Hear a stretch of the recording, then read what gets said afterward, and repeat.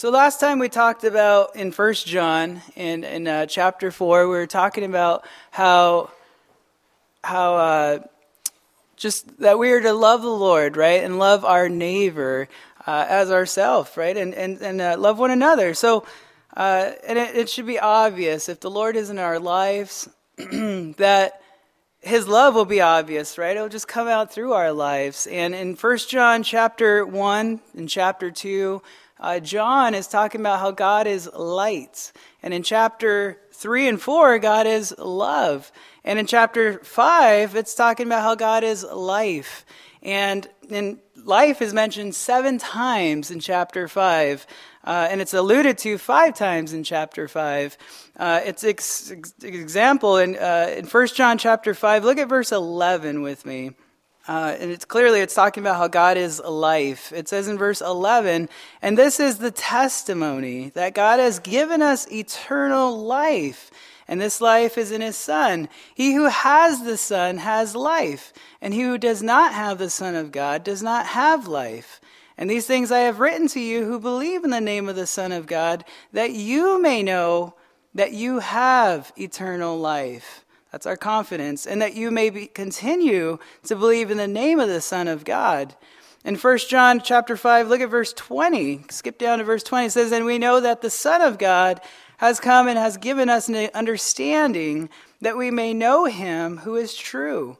And we are in him who is true, in his Son, Jesus Christ. This is the true God and eternal life. So you guys get the picture there, right? This whole chapter is just jam-packed about life. And in fact, let's just read our passage. Go back to verse 1, 1 John chapter 5. It says, whoever believes that Jesus is the Christ is born of God, and everyone who loves him who begot also loves him who is begotten of him. And by this we know that we love the children of God when we love God and keep his commandments. For this is the love of God, that we keep his commandments, and his commandments are not burdensome. For whatever is born of God overcomes the world, and this is the victory that has overcome the world, our faith. Who is he who overcomes the world, but he who believes that Jesus is the Son of God? Now, since God is life, then God can give life, right? In John 10:10, what does Jesus say? That he gives life, and that more abundantly, right? And this life that he gives, it's one of overcoming. It's one that is victorious, and it's not an ordinary life by any means, right? It's one that's like an exciting life, right? That we live in Christ Jesus. Look at verses 4 and 5. We are clearly overcomers as believers in Christ. Look at verse 4. It says, for whatever is born of God overcomes the world, and this is the victory that has overcome the world, our faith. Who is he who overcomes the world but he who believes that Jesus is the Son of God? Now this word overcome, Nike, that's what, where is it over there? Somewhere up there. There it is. But it means, it's used 28 times in the New Testament. 23 of those times, John uses this word. So he was excited about this word, right? And he was excited to give this word that we are overcomers. And he's painting the picture for us that we're overcomers in this life as believers in Jesus Christ, right? We are more than conquerors, Paul would say. And so we are clearly overcomers. The Bible says in Romans 8:37, that's where Paul says, we're more than conquerors. 1 John 2:13, it says, I write to you young men because you have overcome the wicked one. Paul says in 1 Corinthians 15:57, he says, but thanks be to God who gives us the victory through our Lord Jesus Christ. In 1 John 4:4, it says, you are of God, little children, and have overcome them, because he who is in you is greater than he who is in the world. In Revelation chapter 3, verse 21, it says, to him who overcomes, I will grant to sit with me on my throne, as I also overcame and sat down with my Father on his throne. In Revelation 15, verse 2, it says, and I saw something like a sea of glass mingled with fire, and those who have the victory over the beast. So clearly, we are more than conquerors in Christ Jesus. Amen, church? We're victorious because of Christ Jesus in us. Now, in verses 1 through 5, the text is very simple. John is characterizing those who are living a victorious life in Christ Jesus. And he's going to give us 4 things in these 5 verses here. And so the first thing is, what characterizes those who are living victorious lives? Well, the first thing is, they simply believe. They believe. In verses 1 and in verse 5. In verse 1, it's that they believe that Jesus is the Christ. That he is the Christ, right? Notice in verse 1, whoever believes that Jesus is the Christ, then he's born of God.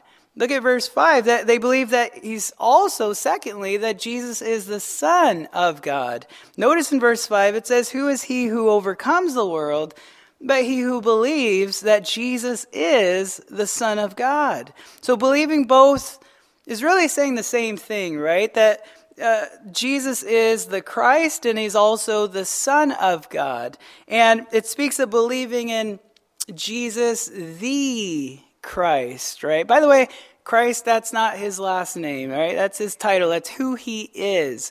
He's the Messiah. Turn with me to 1 John chapter 2, about a page or two to your left. Christ simply means he's the Messiah, right? He's the anointed one.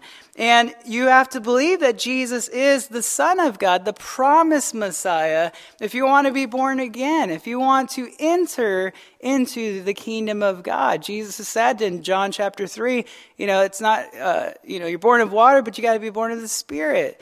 So there's a problem. There's a lot of cults. There's a lot of organizations out there, a lot of isms, if you will. And they don't believe that Jesus is the Son of God. And in fact, Jehovah's Witness, they believe Jesus is Michael the Archangel, and he is a created being. Mormons, they believe Jesus is the spirit brother of Lucifer. They believe Jesus and Lucifer were spirit brothers, and there's this, they had to come up with the plan of redemption, and the Father chose Jesus is more so, and so thus the battle of good and evil of both of them, and they fight with each other. But there's the Church of Christ Scientists, headed by Mary Becker Eddy. She believes that Jesus Christ is separate from Christ, who is a human who shows Christ-like ideals. And the Church of Scientology, which is it's such a joke. If you guys look into it, he's a good fictional writer, right? He wrote comics, and the same characters in those comic books that he wrote are the same characters in his religion that he started. It's crazy. But anyways, they claim that Jesus he's a great teacher who fully realized his own personal divinity. And that you and I, if we realize our own innermost divinity, we could be like Christ, but not fully Christ. The Unification Church, Sun Young Moon, believes that Jesus was a perfect man who was faithful to God. The Way International believes that Jesus was a perfect man, but he was not divine. Judaism even, they believe that Jesus was a very important prophet, but he wasn't divine. He's not the Christ. He's not the Messiah. They're still looking for the Messiah. And Hinduism believes that Jesus was a great spiritual teacher. They call him a guru, right? And Buddhism believes he was a good teacher among many. Islam believes that Jesus was a major prophet among many. Baha'i faith believes Jesus is one of God's multiple manifestations. So you guys with me? Yeah, look at 1 John chapter 2. Look at verse 21. The Bible says, it's always a good thing to say, right? But the Bible says, right? It says, I have not written to you because you do not know the truth, but because you know it, and that no lie is of the truth. Who is a liar but he who denies that Jesus is the Christ? He is Antichrist who denies the Father and the Son. Guys, I'm not trying to put down these cults in any way, right? I'm just simply showing you what they believe. You can call them and just to ask them yourself, and they'll rightly deny that he's the Messiah, that Jesus is the Son of God. And it's very, very sad, the influence that these people have in this world. And they're your neighbors. They're in your neighborhood. They're here in Appleton. And their goal is to deceive. And they may not know it, but they're going contrary to what the scripture says. They have the spirit of the Antichrist. This is heavy stuff, isn't it? Can you guys hear me, by the way? Okay, all right, good. Bear with me. Jesus said in Matthew chapter 7, verse 13, he said, "Enter by the narrow gate. For wide is the gate and broad is the way that leads to destruction. And there are many who go in by it. Because narrow is the gate and difficult is the way which leads to life. And there are few who find it." You know, the point is simple. Jesus is... Well, he's the only Savior. He's the only Christ. He's the only Messiah, right? And Jesus said himself, John 14:6, "I am the way, the truth, and the life. No one comes to the Father except through me," he says. That sounds very narrow, right?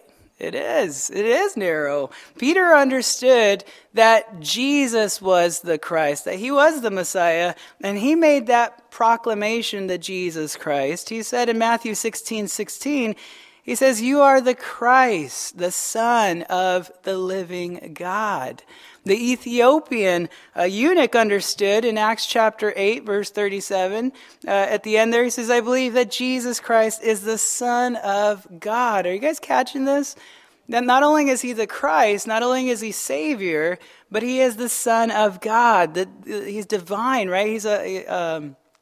That's the deity of Christ, right? He's 100% God. He's 100% man. If you don't believe that Jesus is the Christ, he's the only way, the only truth, and the life, then the Bible makes it very clear that you're not saved. You're not born again. You're not entering into the kingdom of heaven. And no matter how hard you work at it, there's a lot of people that, you know, they play church, right? They want to work and strive and do and sweat and give and they do so much, but in the end, it was all for naught, because it's not about you. It's not about what you can give and offer. It's about what he already offered, right? And that was himself. He gave to us. And so biblical Christianity, it's not based on performance. It's based solely on the finished work of Jesus Christ on the cross, right? For you and I, and his death and his resurrection for you and I. And that's where we stand. So, when we believe that Christ is the Messiah, we're born again. And notice I'm not telling you guys, by the way, to recite a creed. I'm not telling you to get a hold of some beads and start touching them and praying weird things. I'm not telling you to go underwater in some type of, denomination.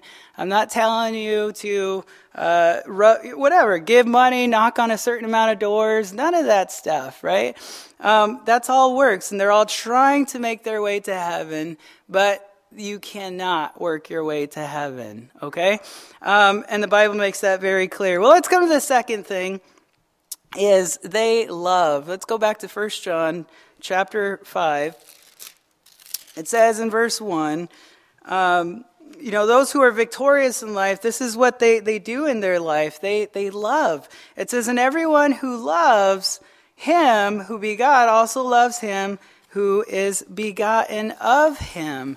So this love is revealed toward us or manifested in two people. And note carefully, number one is they love Jesus. They love Jesus.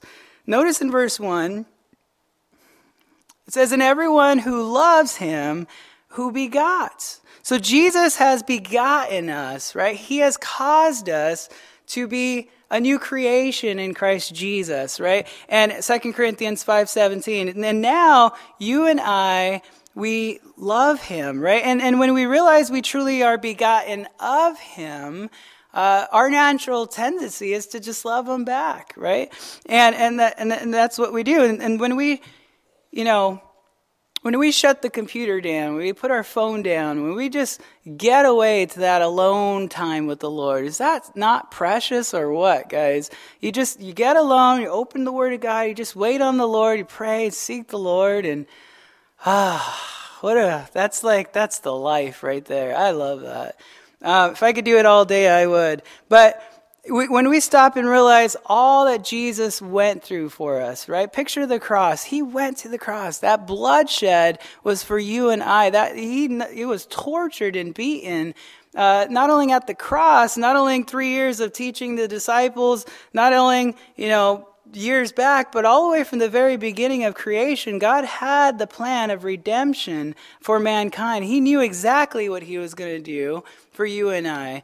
And it's very interesting when you think about it, what he went through on our behalf, basically. And so our natural response is to love the Lord, right? Just love him back and all that Christ has done for us. So they love Jesus, but secondly, they love others, right? Those who are victorious in Christ, this is the characteristics of their lifestyle. Notice in verse 1 and the rest of verse 1, it says, also loves him who is begotten of him.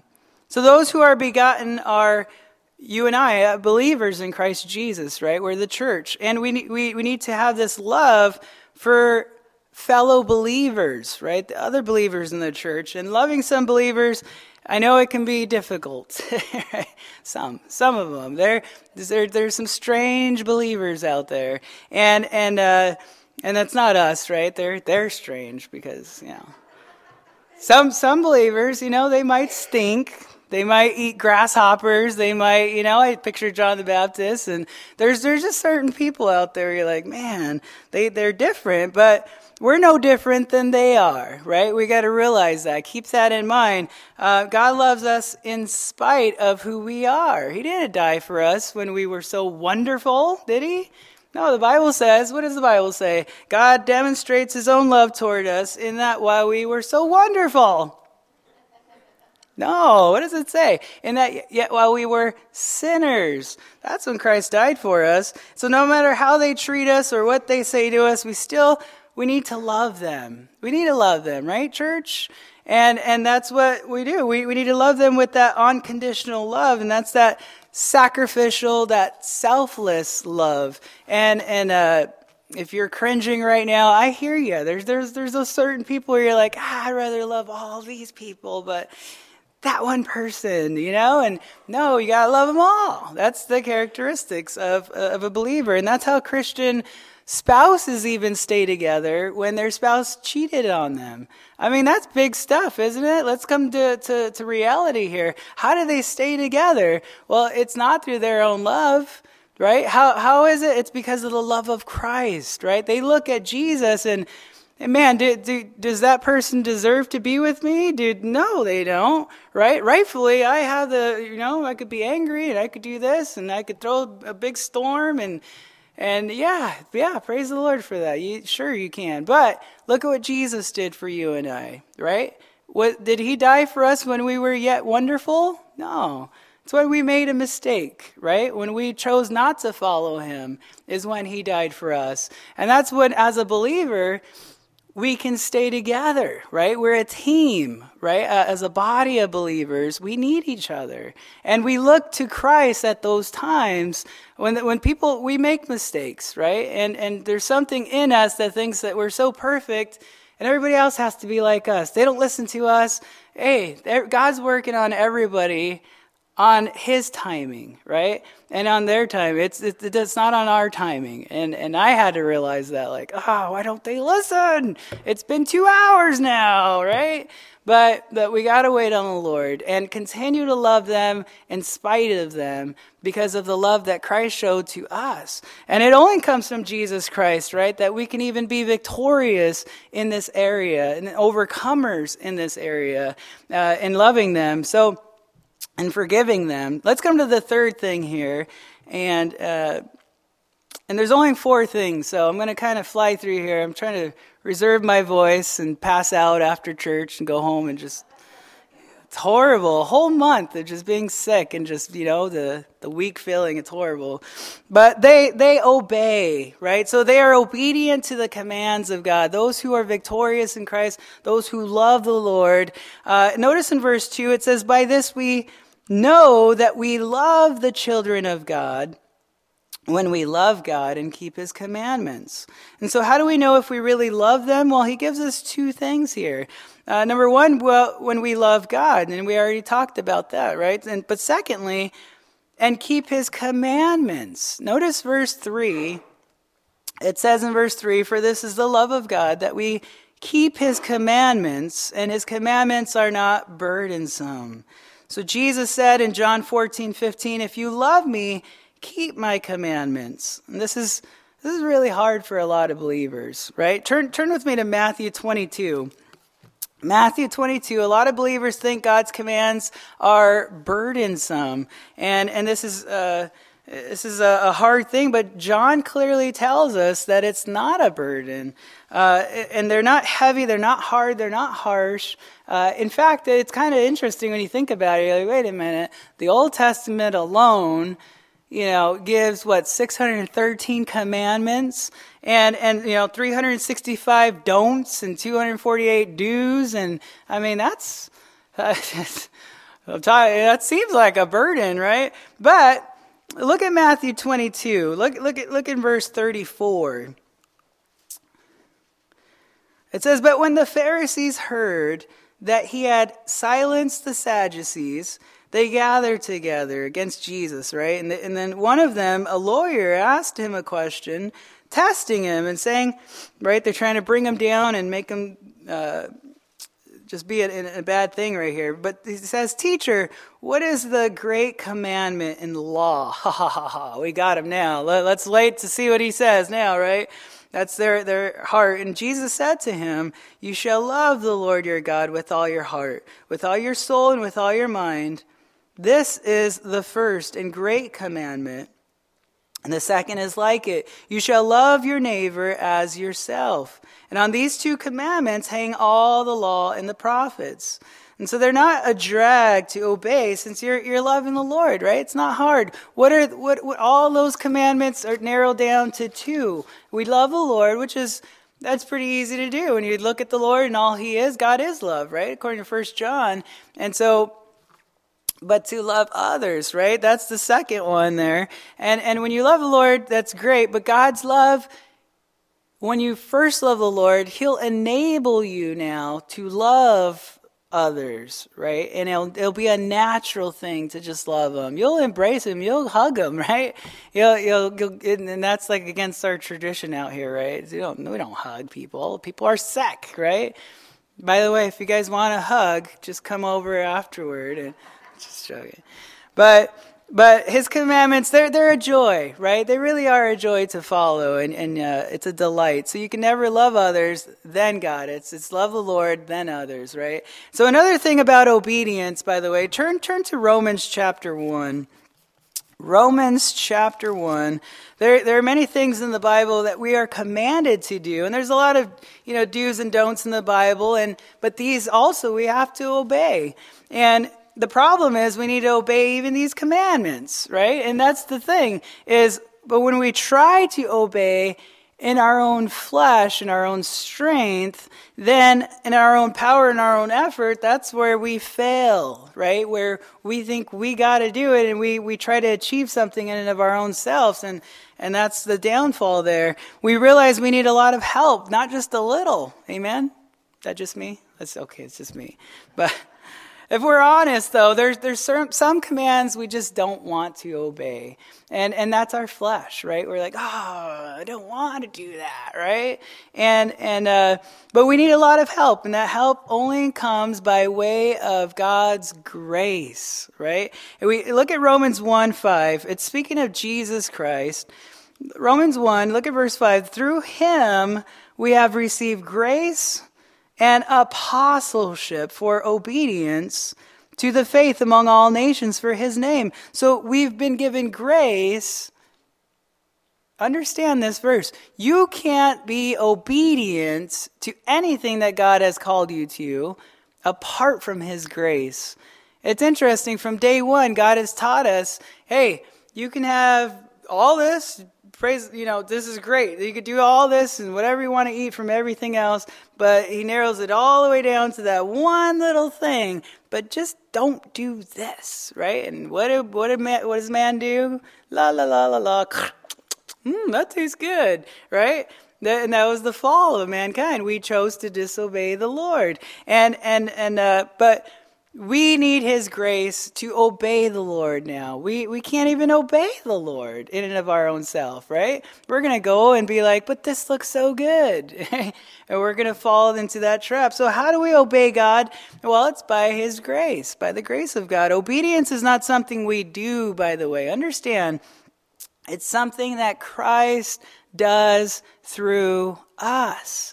You see, it's his grace that he imparted to us that we're even able to accomplish what is good. And no wonder we're victorious and we're more overcomers in Christ Jesus, right? We're more than conquerors in Christ. So how can we walk bold as overcomers? Well, Zechariah 4:6 says, not by might nor by power, but by my Spirit, says the Lord of hosts. And that's how we rely on the Holy Spirit to do his work in and through our hearts. And so let's come to the fourth and final thing here.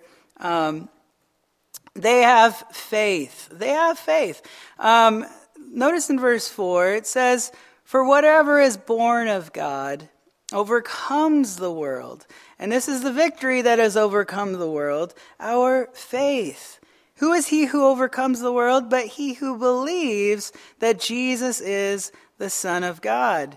So those who are overcomers and are victorious in Christ Jesus are those who have faith in Christ Jesus, right? Jesus, he overcame, right? He even said it himself in John 16:33. What did he say in the end? I have overcome the world. And do you have faith that Jesus has overcome the world? I mean, really, stop and think about it. I'll give you guys 5 minutes so I can take a breather here. But think about it. Has he overcome the world? He overcomes anything that we go through, anything that comes to us, he has overcome, right? And see, it's about faith. It's all about faith. We have faith for eternal life, but why not have faith in the here and now, for today, for every moment of our life? We need faith in Christ Jesus. And I believe every one of us has faith, by the way. Paul said in Romans chapter 12, verse 3, he says, as God has dealt to each one a measure of faith. So Ephesians chapter 2, verses 8 and 9, we understand that faith, it's a gift of the Lord. And faith is not something that we work at. It's something that is given to us. It's given to us. You want faith? Well, God wants to offer you that faith, right? Faith comes by hearing and hearing the word of God. It's only through the Lord that we receive this faith. It's not something that we work at, right, church? And I remind you guys on purpose because I know of all the churches that are in our area. I know of all the influence that's in our area. And I know it's a works-based area, right? Where they're constantly pushing it. So I'm going to constantly keep pushing. It's not about works. It's about Jesus. And that's the life that we live. It's not a burden, right? It's a joy. It's a joy to come to church. It's a joy to serve the Lord, right? And it's what an honor it is. But and when you try to work at it, man, it's horrible. But the question is, are we exercising our faith, right? We all have faith. We have a problem with that faith, though. When you come in faith with Christ Jesus, there's a lot coming at you and against you. But before I go through that, let's just take a little break, a little pause. I want to show you guys something in Revelation. Go with me to Revelation chapter 2 really quick. Here's some promises that God gives to the church, right? He's given us those promises to those who overcome, to those who are victorious. You see, are we born again? Yes. Are we saved? Well, currently, we're being washed. We're being regenerated, right, by the blood of Christ. Because why? Because we keep falling short of the glory of God. So are we saved? That definition, that terminology, well, in God's eyes, yeah, but currently, guess what? And it's not until we cross that finish line that we are, that we get to just relax and stop, right? That you cross the finish line, you don't receive the prize until then. And what's our finish line? Until we meet the Lord in the air, right? Or today, whatever it is. I've been praying that the Lord come this morning, but he didn't listen. But hopefully it's today. I'm still waiting. But there's promises that God has given us, right? And to those who overcome, to those who made it to the very end, who were victorious, not in the very beginning, right? Where they said, okay, I said this, prayer, and I raised my hand, and now I'm going to keep living my life in sin and in the world. What? Right? That doesn't make sense. If the blood of Christ has come upon your life, if you continue to understand the Lord, and you have a relationship with the Lord, you can't go on living in sin. It's a burden, right? It's gonna mess you up. We're to abhor what is evil, cling to what is good, the Bible says. Let's Revelation chapter 2. Look at verse 7. It says, "He who has an ear, let him hear what the Spirit says to the churches. To him who," there it is, underline that, "who overcomes, I will give to eat from the tree of life, which is in the midst of the paradise of God." Look at verse 11. "He who has an ear, let him hear what the Spirit says to the churches. He who overcomes shall not be hurt by the second death." Look at verse 17. "He who has an ear, let him hear what the Spirit says to the churches. To him who overcomes, I will give some of the hidden manna to eat, and I will give him a white stone, and on that stone a new name written, which no one knows except him who receives it." Look at verse 26. "And he who overcomes and keeps my works until the end, to him I will give power over the nations. He shall rule them with a rod of iron, and they shall be dashed to pieces like the potter's vessels. Also, as I also have received from my Father, and I will give to him the morning star." Look at chapter 3, verse 5. It says in verse 5, "He who overcomes shall be clothed in white garments, and I will not blot out his name from the book of life, but I will confess his name before my Father and before his angels." I love that. That's awesome. Look at verse 12.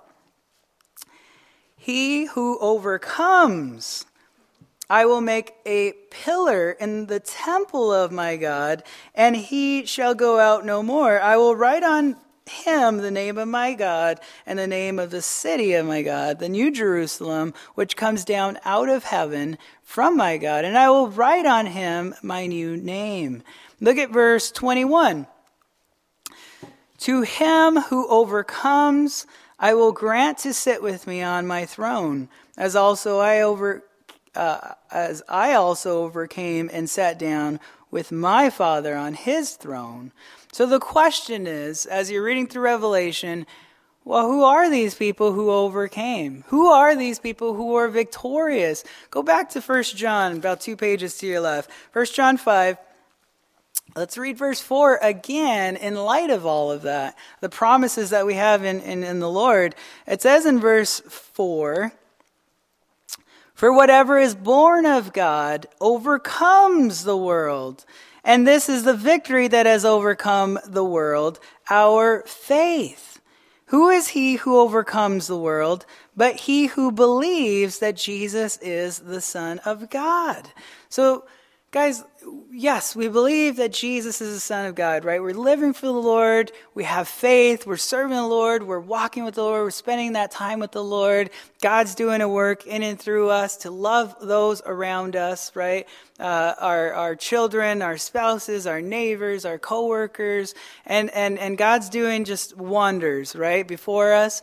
But you're not alone in this world. This world is the enemies, if you will, right? And we have three problems, if you will, in our faith and in the walk that we walk with the Lord. There's three enemies that are coming against our faith in Christ Jesus.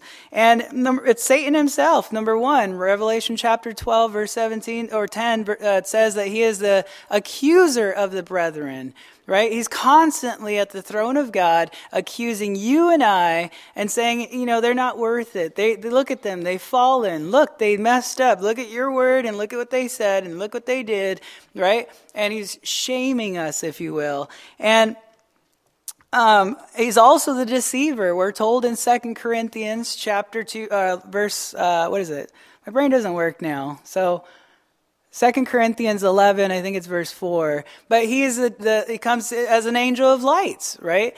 And not only is he accusing us, he's trying to deceive us, right? So we have a real power that is working against us in this world, and this is a superpower, right? And we cannot fight him in and of our own strength, in our own words, right? It's only Christ Jesus and him in and through our lives. It's by the name of Jesus, right, that there's any power.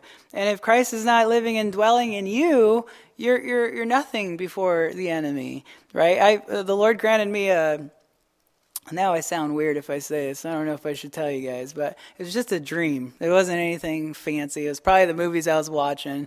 But I had this dream and this is when I was like 13 years old, right? And that I saw in my dream, it was Satan, right? And how do you know who's Satan? I don't know. But it was in my dream. And I ran at him, trying to like punch him and kick him. And it was like hitting a block wall, right? It just hurt. I was like, whoa. And this guy was like 15 feet high in my dream. But I realized, that when I woke up that morning, the Lord showed me in my reading is just that we're worthless. We can't do anything in our own flesh, not for the Lord, not even against the enemy. We have nothing in our own strength, right? That's where I learned Zechariah 4:6, by the way. It's not by might nor by power, but by my spirit, says the Lord of hosts, right? And we need to rely on the Lord every single day because of that. Well, our second problem, our second enemy, if you will, is the flesh. It's the flesh. In Romans chapter 7, verse 18, Paul says, "For I know that in me, that is in my flesh, nothing good dwells." In Romans 8:13, it says, "For if you live according to the flesh, you will die."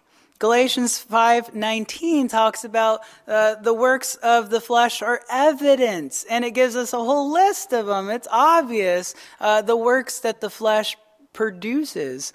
And the question is, do we have faith in Jesus Christ to overcome the flesh, to overcome the enemy, right? In Galatians 5:24, the Bible says, "And those who are Christ have crucified the flesh with its passions and desires." In Romans chapter 13, verse 14, it says, "But put on the Lord Jesus Christ and make no provision for the flesh to fulfill its lust." In Galatians 5:16, it says, "I say then, walk in the Spirit, and you shall not fulfill the lust of the flesh." Do you guys believe that? Do you believe what the word says here? I mean, do you have faith that Jesus Christ can enable you to crucify the flesh? That he really could do that? Do you have faith that do you have faith in his word? That his word is true? If you know that his word is true, then there you go. But if you are doubting the word of God, if you're saying, oh, God really can't do that in creation, in the very beginning, if you have a problem there, you're going to have a big problem in 1 John, right?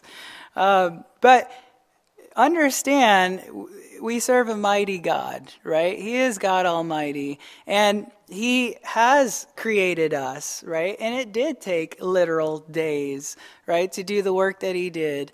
And so just to throw that out at you guys. So we're to walk in the Spirit, so we won't fulfill the lust of the flesh, right? So if we have faith in Christ, we believe what he says is true, then you and I, we are victorious in Christ Jesus, right? We're overcomers in Christ Jesus because of Christ Jesus. But the problem also is the world. Notice in verse 5, it says, who is he who overcomes the world but he who believes that Jesus is the Son of God? Now turn with me to 1 John chapter 2, about a page or two to your left. The truth is, the world can look very attractive, right? It's offering you and I a lot of desirable things that will divert our attention away from Jesus Christ and the Word of God and onto the world and the things of the world. And just because you and I, we have, if you guys have, degrees and I don't know, great jobs, wonderful things in this world, that's not bad to have, right? The things of the world. But what is bad is that when those things become our master passion, right? Where we're setting our thoughts constantly on those things. It's when it begins to drive you in a sense, right? When it's your number one priority above Christ, it becomes our main focus. Then that passion, there's the problem right there, right? When we get lured into these things, and almost like fish, right? The world says, come and get it. And it's like throwing the bobber out there, right? The little hook and the little, it's all shiny. And the fish is like, whoa, I'm good. Don't go to the light. I can't help it. Right? Wow. Then you get taken away and you're gone. But we can help it, right? As believers, because we're more than overcomers. We're in Christ Jesus. So the things, they are shiny, they are wonderful looking, they entice the flesh. That's why they're there, right? But we gotta learn to shut it off, right? We gotta take thoughts captive. We gotta set your mind on the things. How do you want to live this life, guys? Seriously, do you want to be victorious in Christ Jesus? In the end, what are they going to say of us? What is our legacy that we leave behind? How do you get there right now? Right? Who is that person that you want to be? I want to be sold out to the Lord like crazy, right? Who's Josh? I don't know, but what is that guy's last name, by the way? Josh? I don't know. But that guy, he knows Jesus, right? He loves Jesus, and that's all I care about. I don't care about me and my reputation. I just want God's word to be magnified in my life, right? Be a walking magnifying glass, right? To the world. But so the world is coming against us, right? And just, well, you guys get the picture there. Look at 1 John chapter 2. Look at verse 15. It says, do not love the world or the things in the world. If anyone loves the world, the love of the Father is not in him. For all that is in the world, the lust of the flesh, the lust of the eyes, and the pride of life is not of the Father, but is of the world. And the world is passing away, and the lust of it. But he who does the will of God abides forever.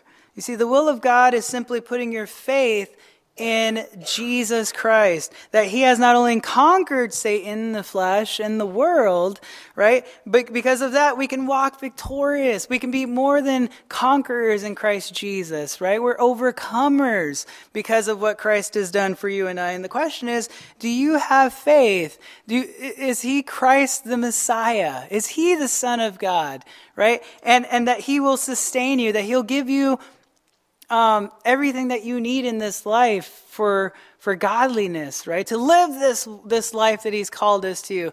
Do you have faith in him? Do you have faith that he will give you the grace that is sufficient for everything that comes our way, right? Do you have faith in the Lord Jesus Christ? Some of you guys don't. Some of you guys have been playing church for years and years. Some of you guys are here, you're probably new here, and you're like, yeah, I don't know what you're thinking.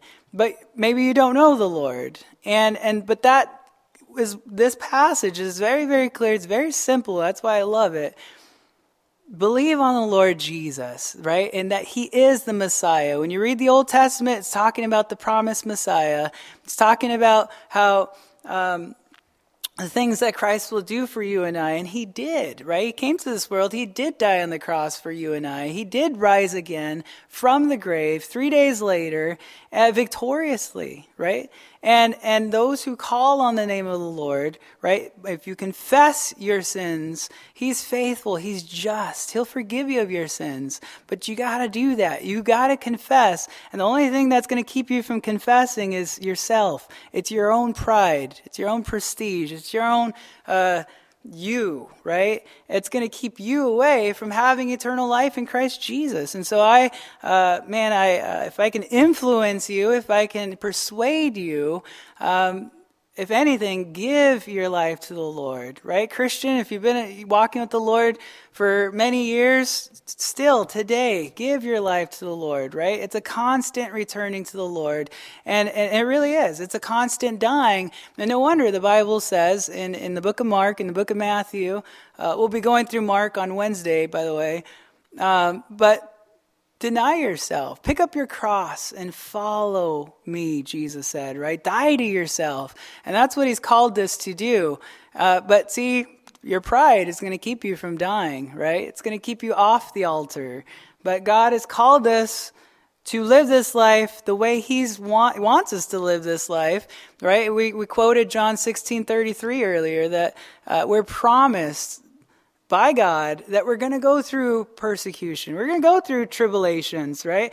We're going to go through these things in life, but be still and know that he's God. He's got it, right? Just continue to rely on him because in our own flesh, we have nothing. Amen, church? And we got to rely on him, and he is everything. So stand with me if you guys don't mind, and let's give it to the Lord. I know it's very simple, but it's the word, right? So let's pray. Father, thank you so much for your goodness, Lord. And I do ask, Lord, if there are those here who do not know you, Lord, that they would call out to you, that they would enter into that relationship that you have for them, that they would repent of their sins, Lord. Turn back from the things that they are doing and allow you to be that overcomer in their life, to be victorious, to live the life that you've called them to. We love you, Lord. We thank you for the work that you've done in our hearts, Lord, and the work that you continue to do. In Philippians 1, Lord, you say, he who began a good work in us will complete it to the very end. And so I thank you for that, Lord. Thank you for the promises that we have in you and that we're able to abide in those things because of your grace. And so I ask, Lord, that you would strengthen your church, Lord. The day that we're living in, we need you, Father, above all else, Lord. We need to call out to you. We need to call out the things that we've been doing in our lives, Lord, and give it over.